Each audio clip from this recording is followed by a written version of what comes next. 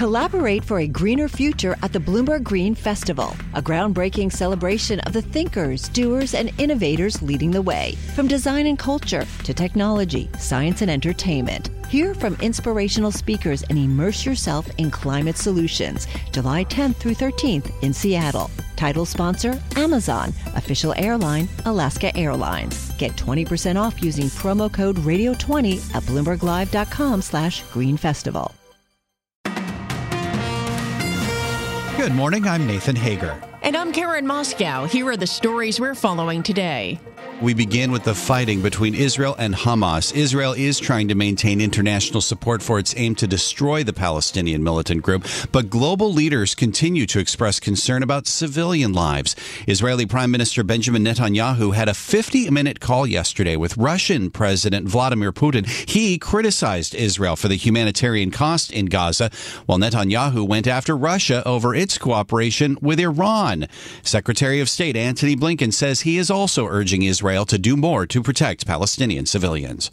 There's a gap between the intent and the results, and that's the gap that we're trying to make sure is closed. Look, this could be over tomorrow. This could be over tomorrow if Hamas got out of the way of civilians instead of hiding behind them. Secretary of State Antony Blinken spoke on ABC's This Week, heard Sundays on Bloomberg Radio. The Hamas-run health ministry says nearly 18,000 Palestinians have been killed in Gaza. It does not differentiate between civilian and combatant deaths. Well, back at home, Nathan, President Biden's facing a waning support for his stance on Israel from within his own party. A new poll from CBS News and YouGov shows 38% of Democrats think the president has shown too much support for Israel's war with Hamas. That's up from 28% in October. Progressive Senator Bernie Sanders says the White House faces a tough balancing act. What the president is trying to do is trying to make clear to Netanyahu and his right-wing extremist government is, yes, you can go to war against Hamas, but you cannot go to war against the Palestinian people and cause the horrific damage to human life that we are seeing right now. Senator Bernie Sanders made the comments on Face the Nation from CBS, which you can hear every Sunday on Bloomberg Radio. Meanwhile, Karen, top-tier universities remain under intense scrutiny for their responses to anti-Semitism on their campuses. University of Pennsylvania President Liz McGill announced her resignation on Saturday after her testimony last week to Congress, in which she and the presidents of Harvard and MIT struggled to say directly that calling for the genocide of Jews violates school harassment policies. McGill will remain at Penn's law school as tenured faculty. Harvard's president has apologized for her testimony, while MIT says it is currently standing by its president. Well, Nathan, turning to the world's other major conflict in Ukraine, President Vladimir Zelenskiy will visit Washington tomorrow. He'll meet with President Biden and congressional leaders to push for continued support for his country's fight against Russia. But on Capitol Hill, there remains a big gap in talks over funding for both Ukraine and Israel. And Bloomberg's Ed Baxter joins us with those details. The sticking point has been and still is aid for closing the U.S. southern border. Lead Democrat negotiator Chris Murphy on NBC, as heard on Bloomberg, says dangerous. Vladimir Putin is delighting right now in Republicans' insistence that we get a deal on immigration reform. And if we don't, then they are going to allow Vladimir Putin to march into Ukraine and perhaps into Europe. I think this is one of the most dangerous moments that I've ever faced in American politics. Murphy says they are still in the room trying, but it is difficult. Meanwhile, the White House says it has found a way to send some tank supplies to Israel. Ed Baxter, Bloomberg Radio. Okay, Ed, thanks. We're also following politics in New York City, where former President Donald Trump says he will not testify in his civil fraud trial today. This is a reversal for Trump. He'd earlier said he would testify a second time in the case that accuses the Trump Organization of inflating asset values to get better loan terms. Well, Nathan, to markets now, and a big week for the economy. We get the November Consumer Price Index tomorrow. Producer Price Index comes out on Wednesday, and it comes as the final Fed meeting of the year gets underway. We'll hear from Fed Chair Jerome Powell on Wednesday as well, and former Treasury Secretary Larry Summers says it could be a while before Powell signals he's cutting rates. The moment they turn or announce they're going to turn is going to be a seismic moment. And for that reason, they probably need to be very deliberative and careful about getting to that point and waiting until they see some overwhelming evidence of inflation being locked in low or see some real evidence of the economy turning over. Former Treasury Secretary Larry Summers was speaking on Bloomberg's Wall Street Week, which you can hear every Friday evening on Bloomberg Radio and television. In corporate news, Macy's says it has received a $5.8 billion buyout offer from Ark House Management and Brigade Capital Management. It's a bet the retailer can execute its turnaround better as a private firm. Sources say investors offered $21 a share for the department store giant. Macy's shares have fallen 16% this year. We also have economic news in Japan, Nathan. Bloomberg News is reporting the Bank of Japan sees little need to end its monetary policy of negative interest rates. Sources say officials have yet to see enough evidence of wage growth to support sustainable inflation. It contradicts the market's recent view that the BOJ could scrap negative rates this month. And in sports news, sources say a Fenway Sports Group consortium was chosen to enter into final negotiations to be a co-investor in the entity that's being formed by the PGA Tour and Saudi Arabia's Public Investment Fund. The PGA Tour Policy Board unanimously decided to work with Strategic Sports Group, which includes New York Mets owner Steve Cohen's family office and billionaire Mark Lasry.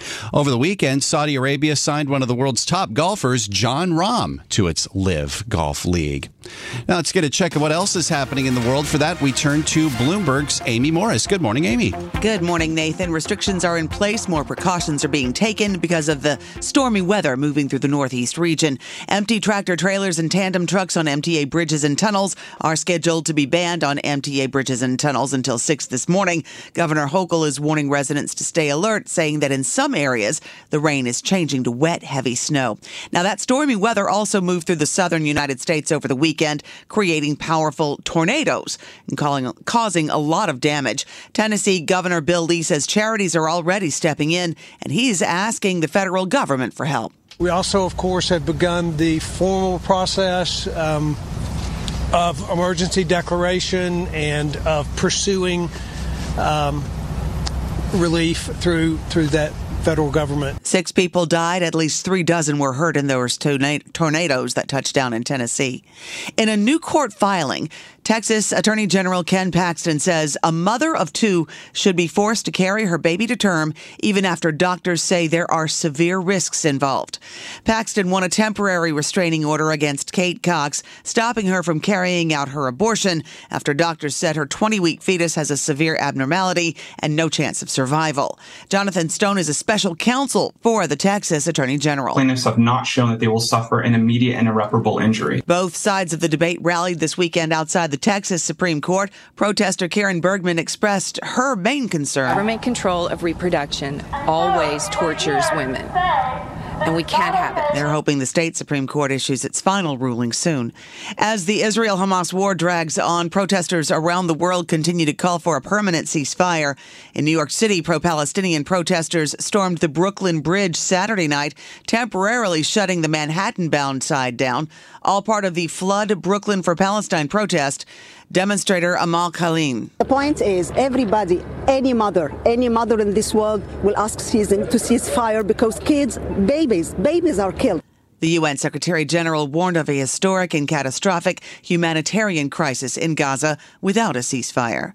Global news 24 hours a day and whenever you want it with Bloomberg News Now.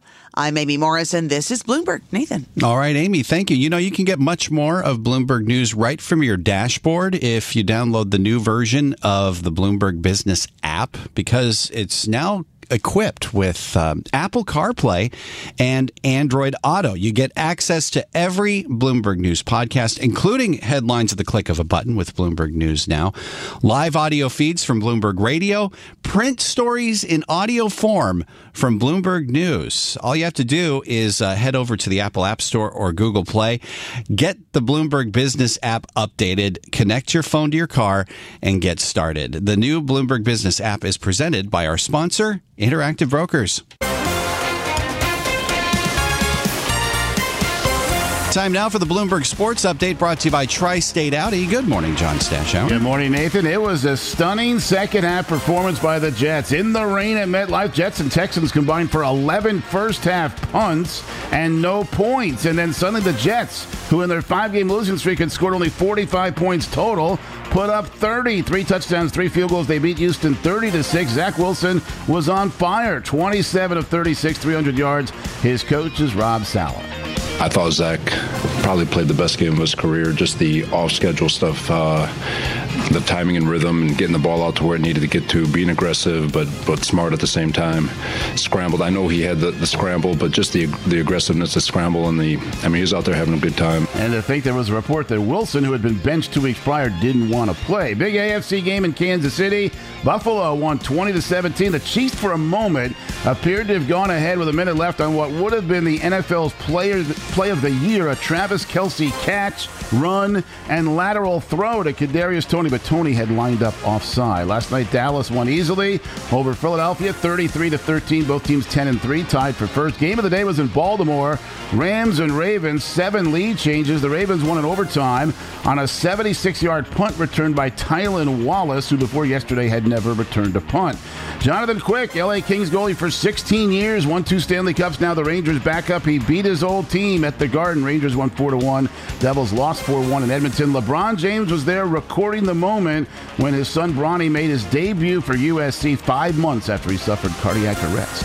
John Stashower, Bloomberg Sports. Success is more than the final destination. It's a path you take one step at a time. It's discipline. It's teamwork. And it's the drive and passion inside of us that comes before all recognition. It's what Stifel's been doing for over 130 years. Quietly, yet strategically, Stifel's become one of the fastest-growing wealth management and investment banking firms in the country. Our financial advisors go beyond traditional wealth management to provide clients with direct access to one of the industry's largest equity research franchises and a leading middle-market investment bank, because success is the drive it takes to keep climbing, the passion to keep investing, the best of each of us made better by the best in all of us. And that is where success meets success. Start your journey at Stifel.com. That's STIFEL.com. Stifel Nicholas and Company Incorporated, member SIPC and NYSE.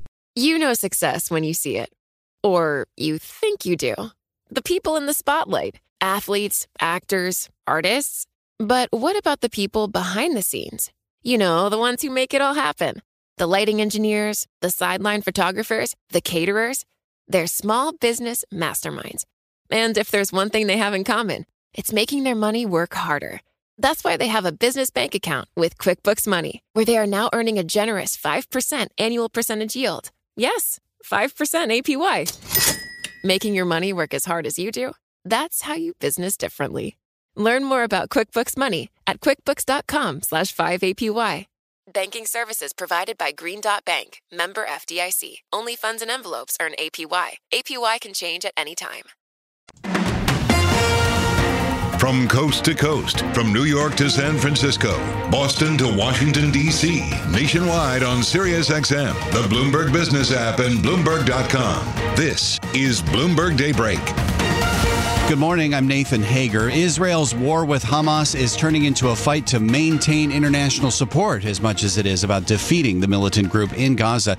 The U.S. just defeated a UN Security Council resolution calling for an immediate ceasefire, but the latest polling in this country shows President Biden's support for Israel's fight may be turning into even more of a political liability for the president from within his own party. And for more on all this, we're joined by Bloomberg News senior editor Bill Ferry. Bill, it's good to speak with you this morning. We are more than 2 months into this war. Israel seems relentless in its determination to defeat Hamas, but that is creating this international pushback now. You're exactly right. I mean, as you mentioned, the U.S.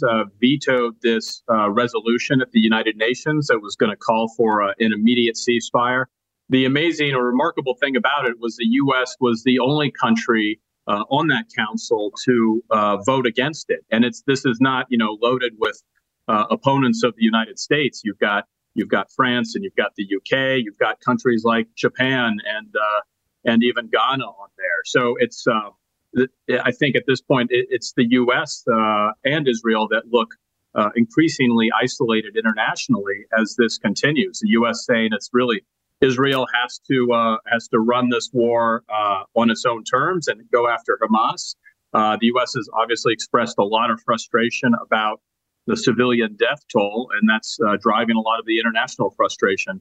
But I don't think the U.S., the Biden administration, is interested in really cutting Israel off on its own and demanding that ceasefire along with the rest of the international community. But it's something that is going to potentially hit President Biden as he heads into an election year.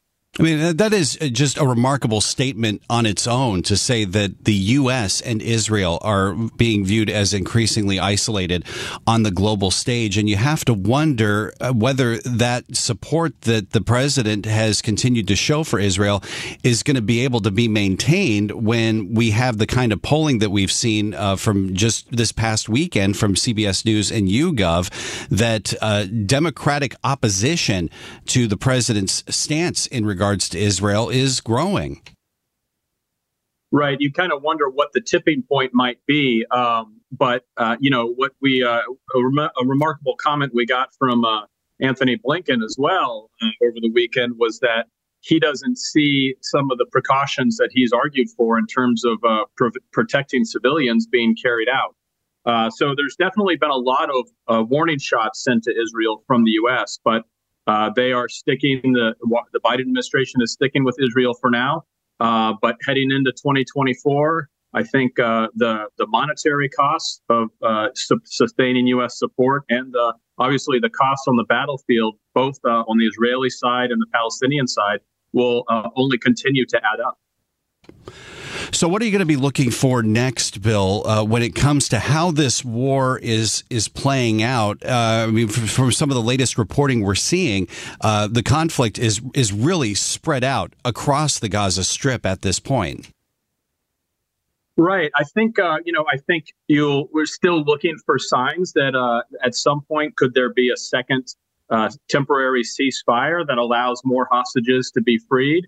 I think that's something both sides at some point in the last, in the recent week or two have talked about, but it doesn't sound like what we're hearing from the mediators in Qatar that's they're making much progress on that. But that's certainly, I think, Israelis have said they would really like to see all those hostages returned. So there's always a chance. I think you could have a breakthrough there.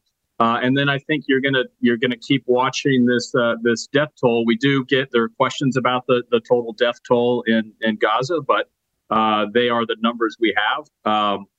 As that continues to rise, will public frustration hit a tipping point where more direct warnings are raised with Israel about how long they can prolong this conflict? I wonder whether the debate around support for Ukraine, which has already gotten more complicated, is going to come into a greater focus now when we're expecting the president of Ukraine to be in person in Washington tomorrow.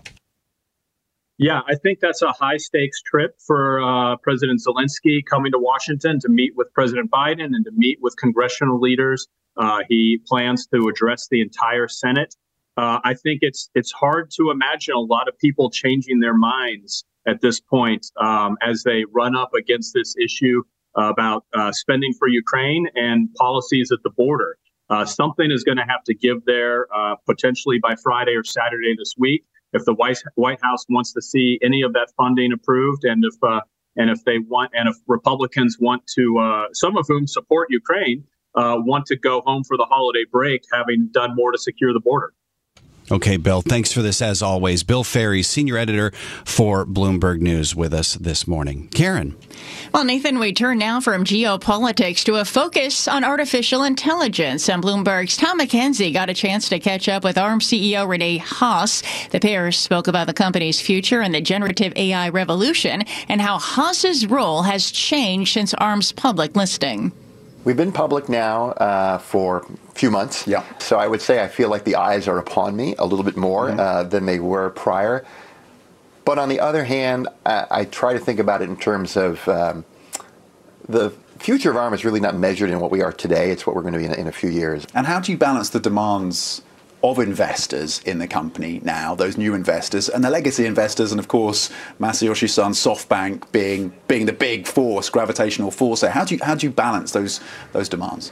So ARM is really a company that is hard to look at quarter to quarter because the technology we're working on today is really technology that's going to end up in products 3 years from now, 4 years from now. So while the financial results are important, They're really the results of strategies we put in place a number of years ago, which were quite successful. What we try to do is just make sure that the investors understand that while the near-term results are very important, it's really also important to really think about the long term and where we're going directionally. Look, ARM was set up in the 1990s. You've been the building blocks of our digital globe, digital world, digital economy since then.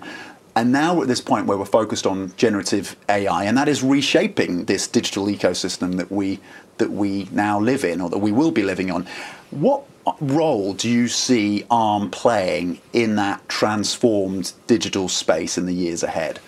Yeah, so ARM in the 30 plus years has just been foundational to computing in a way that no other computer architecture before it, and I dare say after it, has been. 70% of the world's population touches ARM today in some way. We were well known for smartphones, and before that, non-smartphones, feature phones, if you will.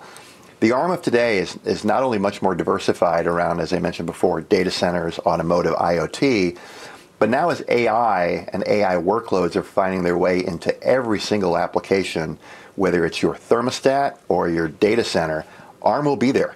So I think for us in the upcoming years and decades, ARM will be foundational to everything going on with AI. So you can assure investors that you will remain, you're essential right now to this digital world that we live in. You will be essential in that generative AI reshaped world in the years ahead. You will continue to play that essential role. You can't run AI without ARM. It's foundational. And AI is going to find its way into every single electronics device that we use. Again, whether it's the smallest device in your home or the largest data center that sits out in the wild. Every AI executive that I speak to, whether it's DeepMind or Cohere or Inflection or others, say the scramble for compute is front and center, along with the fight for talent. How do you see that fight for compute going forward? I do think for the next number of years, we are going to see a increasing demand for more and more compute. Now, I think what's also going to drive is a high degree of need for power efficiency, because these data centers require hundreds of watts, megawatts, up to the gigawatts of type of energy. We don't produce that much energy as a planet. We are having limitations relative to fossil fuels, limitations to sustainable. So a rush to get to power efficiency around these compute models is going to be very, very significant.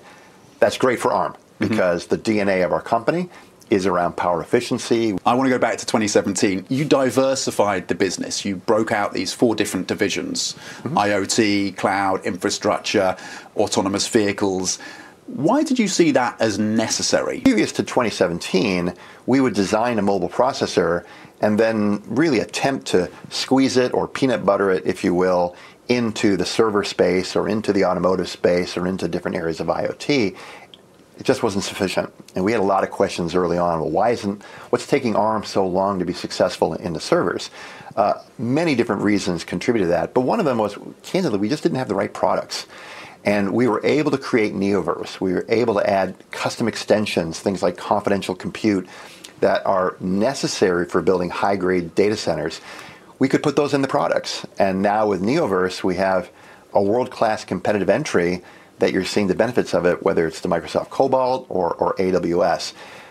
We had to do that in 2017 because it was clear that these other markets were demanding it, and the software ecosystem needed to be able to support it. What kind of revenue mix would you need to see to kind of declare a success in that diversification push? I'm going to declare some modicum of success now. We were over 60% revenue in smartphones, maybe even higher. Prior to this change, smartphones now, while a very large market for us, are about 40% and declining. And our largest growth in terms of revenue are coming from these new markets, as I mentioned, cloud and automotive. This is Bloomberg Daybreak Today, your morning brief on the stories making news from Wall Street to Washington and beyond. Look for us on your podcast feed at 6 a.m. Eastern each morning on Apple, Spotify, and anywhere else you get your podcasts. You can also listen live each morning starting at 5 a.m. Wall Street time on Bloomberg 1130 in New York, Bloomberg 99.1 in Washington, Bloomberg 106.1 in Boston, and Bloomberg 960 in San Francisco. Our flagship New York station is also available on your Amazon Alexa devices. Just say, Alexa, play Bloomberg 1130. Plus, listen coast to coast on the Bloomberg Business app, Sirius XM, the iHeartRadio app, and on Bloomberg.com. I'm Nathan Hager. And I'm Karen Moscow. Join us again tomorrow morning for all the news you need to start your day right here on Bloomberg Daybreak.